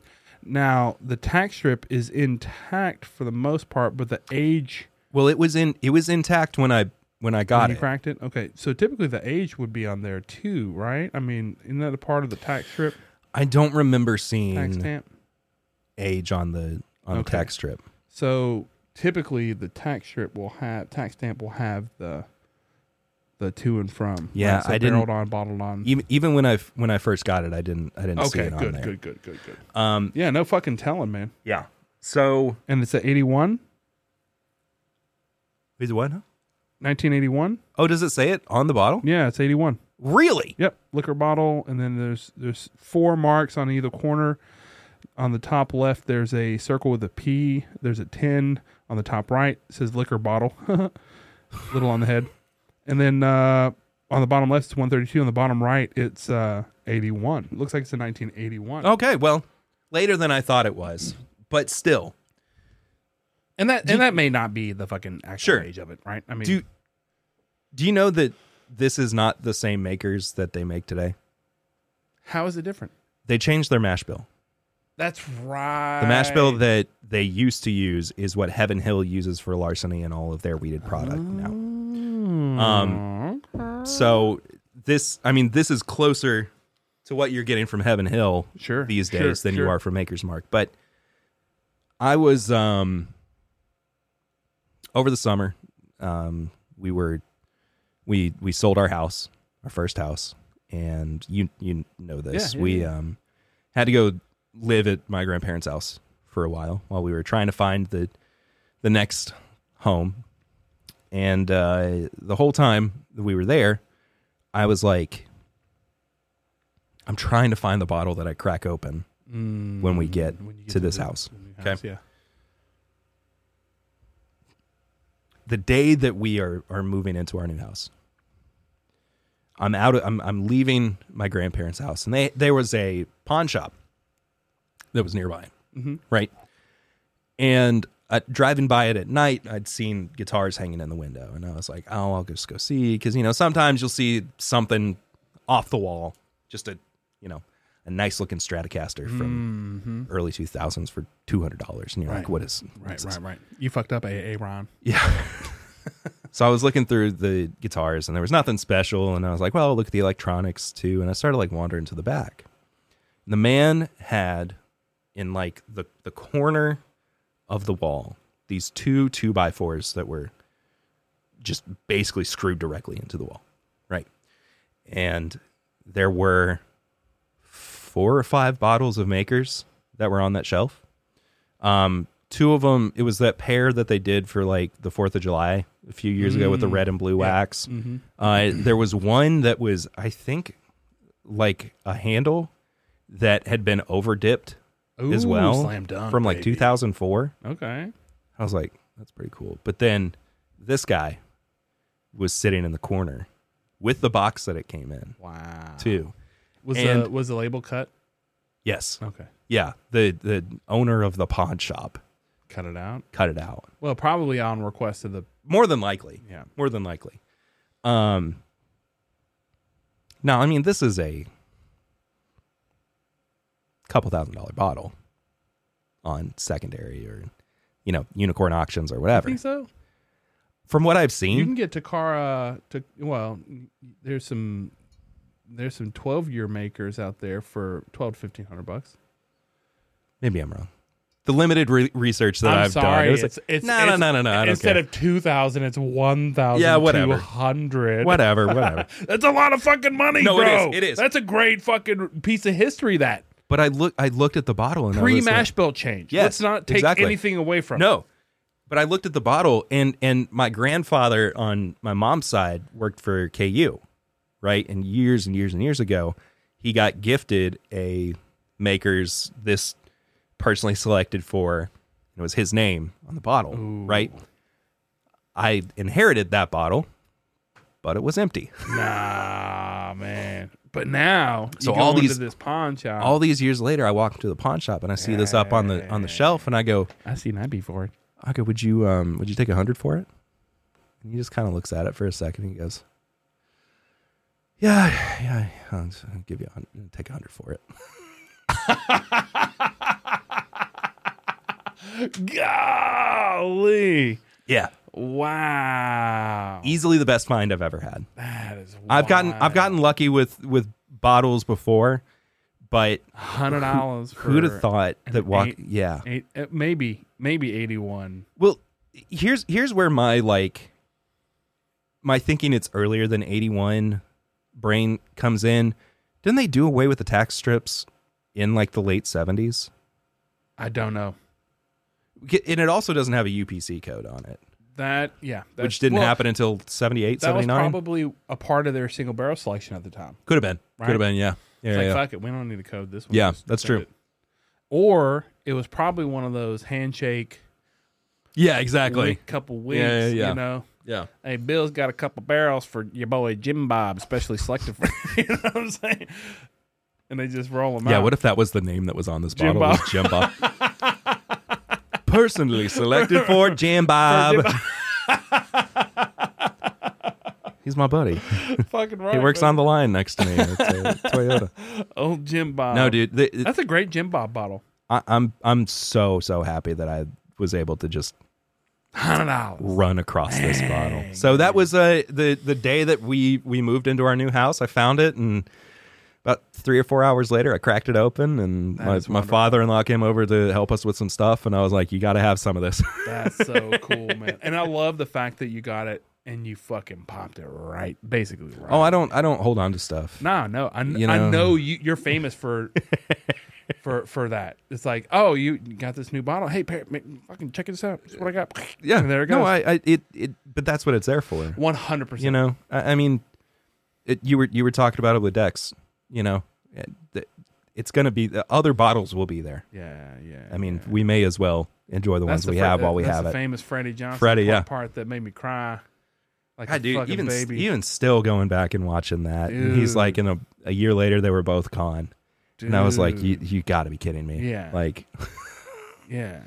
I'm so sentimental now. Not that I wasn't before, but like becoming a dad, it just really set off that part of my brain. Yep. And I'm infinitely sentimental. You mentioned birth year bottles. So Archer and I went to Knob Creek, and we did a tour, and it was back when you were able to put your thumbprint fingerprint on the bottle. Yeah. It wasn't for his birthday. It wasn't on his birthday, but both of our fingerprints are on top of one of those. Oh, that's so cool. So like that's going to be the one.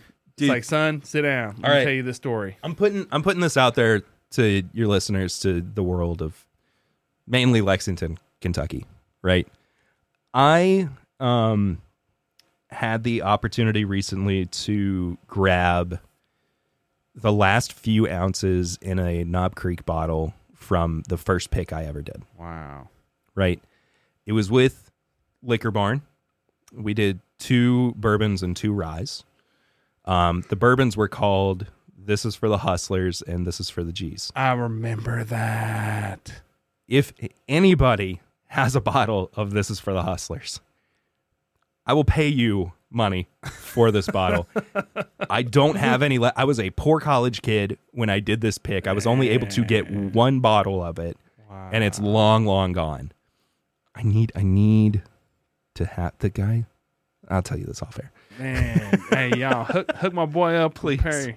I know there's some Knob Creek gatherers out there. Yes. Like that's a whole different thing. And with Knob Creek, those were such good value. $60 for a bottle. And I miss those days. Oh man, there's nothing like it. Yeah. There's nothing. But and it's coming. All these major distilleries are literally doubling down. New 6 foot columns still going up at Buffalo Trace. New columns going up left and right. We're going to think back probably, unless they tap into the Chinese and Indian markets. Then we're fucked locally. I don't project. I don't think that's going to happen in the way that it did.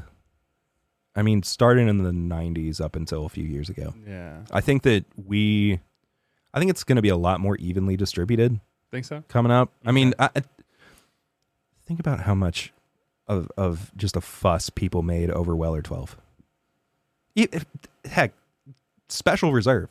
People lost their minds over it when they couldn't find it anymore. Regular ass Buffalo Trace. Yeah. It's hard to find. Yeah. And I don't think... And maybe it's just me hoping for the best of people and companies, which they're companies. But I don't think that they're going to see this domestic demand in the next few years when that product does come of age and go, yeah, we're just going to ship it overseas. I don't think it's going to happen. That's fair. I think they're so locked in to these people who are tried and true, right. Buffalo Trace, showing up every month for their allocation, whatever it is. Yeah. 4-year-old Blantons. But anyway, sorry, I don't mean to be cynical. What happens when that label goes back to 8 to 10 or 12-year product? And it's at a more reasonable price. Adjusting I'll be there inflation. For it. You know what I'm saying? Like, what is that going to look like? Is that going to be more or less than what we're paying now? Because once you start the trend of more. X amount per year, like the famous Willet $100 a year, it'll be more. I mean, it's definitely going to be more expensive. There's no way that it's not going to be, especially with the way that prices have been trending recently. Well, you got $120 final year products too, Yeah, but I don't know if it's necessarily that at this point. I mean, this is just kind of where my brain goes. I don't think it's going to be that the bubble is going to burst. I think it's just going to be that things even out. And that's kind of the best case scenario. Yeah. I completely agree. And I'm just being more hopeful about it than I am anything. But I can't imagine that we are going to get to a point where the market is so flushed with products that it's also impossible to buy any of them. I mean, the companies are going to see that it's not selling too, you know? It's gonna, something has to give at some point. And I think really it's taking care of the customers. It has to be, right? Because these companies, these distilleries can't function without the support of the people who are buying it. Yeah, but to be fair, we're not a regular customer. No. We are the worst customer. Yeah. Yeah. No, you're right. Well, we expect the best. We want it right now, and we want it in copious amounts. Well, I ran into this the end of 23 was such a crazy time for me because I made the mistake of calling out one specific private product and having to backtrack on some of it, but also realize that a lot of the takes that I had were not the most accurate or fair. What do you mean? You're fucking human? How dare you have an incorrect opinion and then eventually understand that your opinion is incorrect and therefore you correct it? Like, what the fuck are you doing, sir? You're supposed to be perfect. I try, Harry. I try. Hey, shit. I mean, no matter what. Well, not even my wife thinks that, but your daughter does. Boy, howdy, and I'm thankful for that. For now, I see. Yes, we are some of the worst kinds of consumers, but at the same time, I mean, I don't know when the last time I asked for Blanton's was. Yeah, but you got upset because your local didn't get a Four Roses this year or last year. Fair. Or that, you know. There are those aspects of it too. And am I frustrated over big box stores holding everything up? Costco's, your fucking Sam's Clubs, your Walmart's, your holding or even the ones that are holding bottles just for raffles. Liquor Barn, Total Wines. Yeah, I hate it. I get so frustrated and worn out with it. How else would you approach it? How can you approach that? I don't have a good answer. Give it to me, bitch. Right. Yeah, let me buy them. Let me buy them and give you my money. I wouldn't complain if you gave it to me. I don't see anything wrong. You know what I'm saying? They're fucked too. Do you know how much Turkey 101 I've bought from you this year? I don't see anything wrong with rewarding the most valuable customers. Sure. But I also don't relationship, and it has to fucking come from somewhere. But I also don't think that that's as viable of a system as it used to be, because everybody wants to be the most valuable most customer. Special person. Yeah, exactly. And that's kind of why I've quit going into plants. I'm not, and I'm not famous for it, but like I mention this a lot. I've not been into a liquor store to buy a bottle of bourbon in over 3 years. Jeez, dang, dude. I do a lot of picks. I'm very fortunate. Of course. And if I really, really want something, which is very few and far between now anymore, I fucking go on secondary and buy it, or play raffles, or you know. There for a while, I was a raffle king. Like, I'm fucking in every Raz. Any bottle worth any amount, and I'm not taking the fucking buyout. You're giving me that. Like, I'm getting that bottle, and we're fucking popping tops, baby. You know what I'm saying? Like, that's the way I did it for a long time. So, I mean, I'm fortunate to have as many bottles as I do. And, like, if I were to take 4 ounces to the face for the next 10 years, if I were to take 4 ounces to the face every day, I could last the next 15 years with what I have right now. I think I'm probably the same. I think based on the amount of whiskey that I have. That's stupid. 4 ounces a day, and you can cash those and do 16 ounces or 24 ounces. Yeah, exactly. On a weekend or whatever, you know. That's a lot. Thinking about that, like I felt get a heartburn. slight pain under my right rib cage. The fatty organ was not particularly pleased about that. But yeah, and I again too, like me being somebody who is willing to open bottles almost as soon as I get them in my possession. 100%. That's how you gotta do I'm the same way with finishing them. You know, not me. In fact, I that actually blackout's been open for over 2 years. I brought something I wanted to finish with you. Okay. As well. Fucking right. Not blind. Okay. Just finish. Cool. I'm still gonna blind you, bitch. Oh, I know. Oh, wow. Wild Turkey 13 or 12 year. 12-year export 101. Export Japanese. Yes, I wanted to leave that the empty bottle with you as Man, well. I'm here for that, baby. That's beautiful. I've got another one on the way too, so I'm not like Terribly kicking worried myself. about, yeah. But at the same time, I mean, last year was like the year of me getting back into, you know, these older aged bourbons and just really being excited about. Wow, this one's from 2022, 10/17/22. Hey, there we go, dude. And then I'll also hand you a glass too, so you can. Are we doing a Perry pour? I'm just kidding. I mean, we're finished. We're finishing this bad boy off together. Yeah, give me an empty so we can blind. Yes. And I'll turn around a little bit That's too, fine. so I can. It's fine. You know, He's not peeking. I will make sure of that. I'm not. Yeah, this is my contribution to your empty bottle collection for the podcast. My man. And all the empties that we do here on the podcast, I'm definitely doing something with. I'm excited to see what that turns into. Have you made any headway on what you think that's going to be? No. Probably like shattering them in some kind of spectacle. Oh, okay. Or just, you know, fucking put them on display somewhere. You're good to go. You could right there. Cool. My man. Just have them fucking right. You know, melted down and make some Glencairns out of them. That sounds like a lot of work. It does. Yeah, you're right. It's more work than I can put for into someone anything. else that will need to be paid for. Yeah. So you're on the blind right now, or are you on the? I'm on the blind right now. The blind right now, my man. Or maybe if I get an actual studio, I can like. What are you talking about? This is an actual studio. Yeah. What do you mean an actual studio? My spare bedroom is an actual studio. Hey. Right next door to where I wash my butt. You know, when you put it that way. Don't wash your butt where you drink bourbon. It's not. It's next door. But it's within stumbling distance, which is the best part.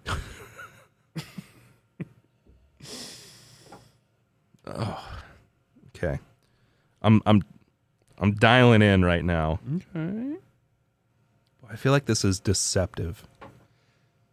What the fuck, man? Of course it's deceptive. Well, yeah, I mean, I know that's the nature of the whole thing. Stuff will blind you, baby. But it just it feels like it could be way higher proof than I think it is. Okay.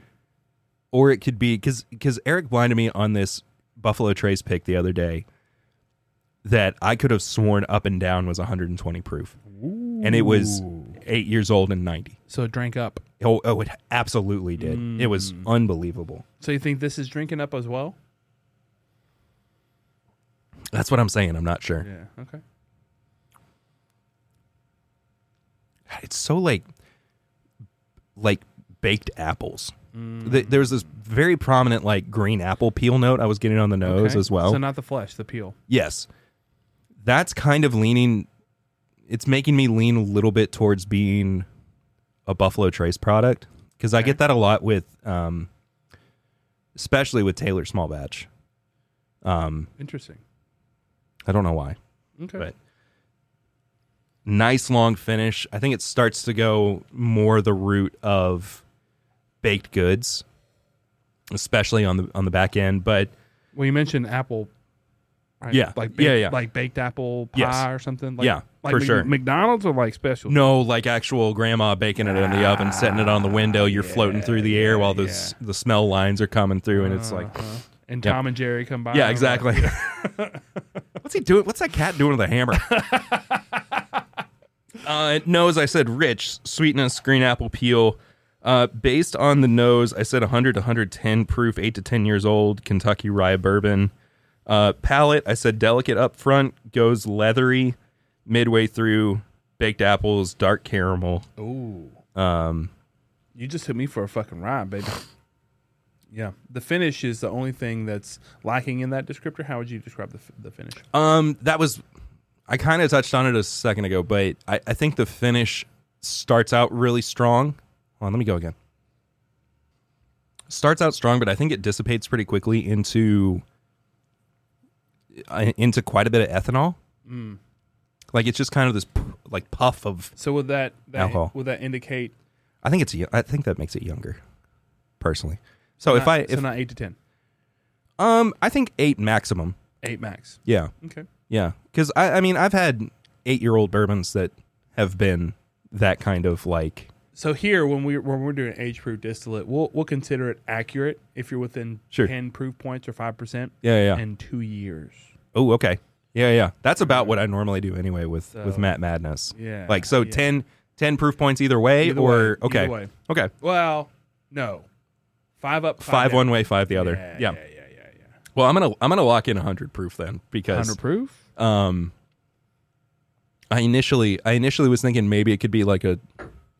I don't even have a good like. I know I'm saying Buffalo Trace initially. I don't think that's what it is.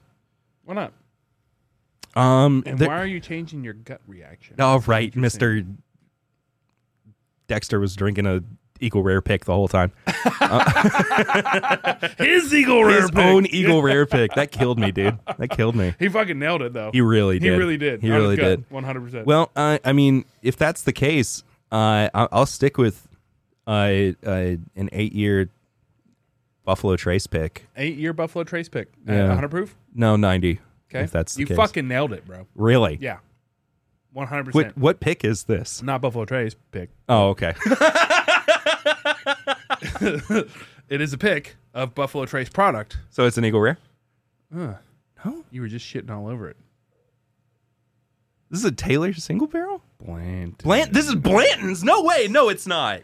Well, I cheated because this is an OBC BHG Blanton. Really? And if I'm not mistaken, your age range is more accurate towards the 8-year mark. Yeah. There's no real way to know unless Bucky can chime in for some accuracy on the age range there. But the BHG single barrel selection from not that long ago, I don't think. It's a good pick, dude. Yeah, this is 158 selection 158 BHG 93 proof. Fucking nailed it. I'm not upset about this in the slightest. Yeah, and here's the thing. This was a pick from I think 2019, pre-COVID. I'm pretty sure I got this pre-COVID. Dang. And I may it's be held mistaken. up remarkably well for. I may be mistaken, and that bitch was popped like that night. Yeah. So it's been open a hot minute. I 100% agree with everything you're describing. In the baking spices, the granny apple, the rind, rather, that bitter rind portion, but still maintaining that like aroma of having the baked spices in with the like baked apple pie. Like that's a beautiful bourbon, man. It really is. And there's a reason people go after Blanton's. And sorry to dunk on Blanton's, everybody. We love shitting on Blanton's. We love shitting on all taters, really. Yeah. In all facets, but the argument can be made that we are doing that justly. It's from a place of I think love and experience. 100%. Yeah. Because if you take that stance of Blanton's being kind of overrated, you won't be disappointed. That's where that kind of comes from for me, and your love for it, because you can have great experiences with Blanton's. I can absolutely see the taterdom that's been developed around a product like as prestigious. And let's not give it any slack here. It's very fucking prestigious. Yeah. And it's a cool bottle too. The bottle is one of the coolest out there ever, 100% without a doubt. Like, people try to fucking copy it, really. Oh yeah, I mean, too many people have tried to and failed. Yeah, well, you said it. So, You know what's infinitely better than a Blanton's Pick though? what's that? 12-year Turkey 101. 12-year Turkey 101. Let's go into that, baby. Let's go into that from 2022. And this has got to be my last pour because I've got TIMBP to yeah, we're go make we're as pushing well. it. Yep. So this 12-year Turkey 101 or export. 12-year. Yeah. Is it 101? Yeah. 101? It's Yeah. 101? Okay. Yeah, I'm not tripping. 12-year Japanese export purple. So I do this thing where I see a purple bottle, 1924. Yep. Willet, Wild Turkey 12, Wild Turkey 13. The purple bottle always sets the foils, the accents, whatever, and it always sets me up to think grape drink. Yeah, 100%. You know what I'm saying? Like, yep. It's so hard not to immediately try to get that note. But it is. I think there is something to be said though about these products with that purple label. They usually are. The oakier. grape drink. Yeah, they usually have been in the oak for a little bit longer, which lends itself to that astringency. So when you mentioned oak as astringency and bitterness, like when you're describing Fred Minnick's inability to be copacetic with a bitterness, I am hypersensitive to bitterness. Yeah, but in a different way, not in oak astringency, but in like the top end, like tart, right, spice realm. Yeah. Like that bitterness is like an immediate turnoff. Like, I can't. Interesting. I can't. Like, if it's too sour, tart, like that kind of. Do you have the same? I feel like it falls under the same category, but do you have the same problem with that? Like, that like anise flavor. No. Of. Nope. Black licorice. Yeah. Yeah. No. Mm-mm. I get it. I can find it. Yeah. But it's not overwhelming. And I say that, but if it's too anise or anise, I think I'm saying it wrong. You're saying anus? And anise. Well, ironically, too much of that does taste like shit. Well, fair. In any way.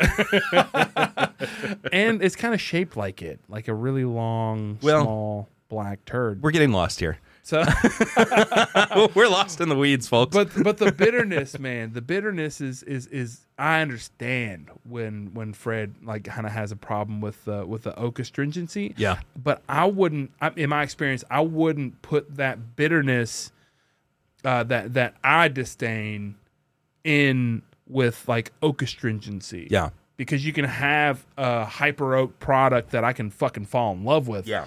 Because of the balance and complexity.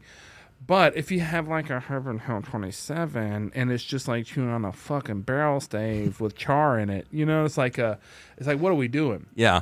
Yeah, it's fucking cool because it's 27 years old. I still liked it. I loved it. Yeah, that's I the thing. loved it. But I because it wasn't bitter. Yeah, and it had that sweetness, and it had that. It was complex. It's unique. Yeah, it's unique. You're not getting that every day. No, you're not going to go for it right when you get home. See, that's the other thing too. That's on a fresh palate. Yeah. Are you fucking kidding me?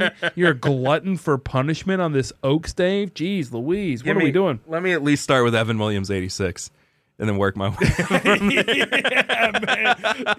Let me fucking pound a beer real quick before we get started. Jesus. Let me get used to it. But this turkey is just such a beautiful balance, though, of not being too over oaked, but it's still that same rich spiciness that turkey is known for. 101 Wild Turkey in general does so well and can be as dynamic as anyone because of their low entry proof. Yes. 115, I believe, is their one entry proof or, I think you're right. or entry proof. Mm-hmm. So what they're doing is you're getting a hypermaturated product that's still maintaining its proof at 101. Yeah. But you're not getting 120 cast strength products. And you're not adding a whole bunch of water to it and imbalancing exactly, it. Exactly. Yeah. That that proof point is very minimally fucked with, and I gotta give it to them. The only thing that I want to see from this otherwise is a single barrel. A 12-year-old single barrel. But here's the thing. Proof. 101 single barrels at that age, honestly, based on what's going on in this class, will probably be more missed than hit. Probably. More than likely. The sum of its parts is probably better than an individual. I'm just curious. Well, no, I'm sure. Well, and here's why we're the worst customer, because there will probably be 30 of those in this batch of 200 that we would go after and shit on the rest of them. You know what I'm saying? Like, but the sum of its parts make this product so fucking fantastic, and that's why I think. And to kind of close this out, I know you got to go. Heaven Hill, when they released their single barrel program, I was the most giddy motherfucker. I couldn't shut up about it. Yeah. Couldn't shut up about it. Yeah. And then we learned that master blenders and master tasters and the people that are putting out these products that know what the fuck they're doing were probably laughing all the way to the bank when they launched their single barrel program, because they're like, "Are you sure you want this?" Well, the thing that was that really put it into perspective for me was when somebody said, "You're not getting an Elijah Craig barrel proof pick. You are getting a barrel proof Elijah Craig pick." Yeah, there's a huge distinction 100%. between those two, and I thought I fully agreed with that because, I mean. From just an objective standpoint, I don't think that there are a lot of really good 94 proof Elijah Craig picks. Like there's the exceptions, of course, but like, man, they were so hit or miss back in the day. Yeah, when it first started out, and I mean, except those pirate labels. Well, there's a blended. I mean, yeah. And when you get one of those at 12 year, their cash strength and they're fucking remarkable. I haven't had one of those in so long, dude. No. There's a fly in here. Oh, a musical fly. Was that fly coming? Was that what was? I think that's what was happening. Yeah, it was real low. Yeah, it was a quick one. It wasn't a. He hadn't been edging. There's no tantric. It wasn't a sting fly. Yeah, but to your point, man, these fucking single barrels were not there for me. It was really like. Corn husk. It was very grain. I remember you saying forward. It was very proofy to be hot. Like there's a lot that was left to be desired in a lot of those picks, but God, them removing the 12-year age statement on Elijah Craig barrel proof. This is probably going to be controversial. Is the best thing that they did. I have to agree. In a long time. Yeah, and I shat all over that idea when they did that from the Big Red 12, removing the label and putting it on the back, and then ultimately removing the label from the Elijah Craig. Yeah, it's not 12-year anymore. But I have to give credit where credit's due because they deserve it. Everything that they've done since the single barrel released, it just put the industry and whiskey in perspective more for me. Because I was hopefully like, for a lot of people. Listen, you better wait. Listen, you're gonna hear this right now. Heaven Hill single barrels is gonna be the best fucking thing on the market, 100%. And I was not so correct. There are some that fucking smack down, and OBC's got some smackers. BHG they do a really good job on selecting single barrels, but man. People that know what the fuck they're doing when they're using beakers and putting together formulas for these batches, God bless you. Yeah, God bless you. Thank you for doing the Lord's work. The Lord's work, and it goes to show you this Wild Turkey 12-year at 101. I mean, is just put together so fantastically, and all these people that are in the industry and they know what the fuck is going on, like. How dare I get excited for a single? You know what I'm saying? Like, but I mean that's why we're here, baby. We're here to learn. I had some fantastic pours with you, Perry Ritter. Is there anything else that you wanted to talk about or get out there for people? Listen to This Is My Bourbon podcast. New episodes every Wednesday. If you want to support the show on Patreon, patreon.com/mybourbonpodcast. There's bonus content that comes out over there as well, on top of like early access to stuff. There's a whole litany of things.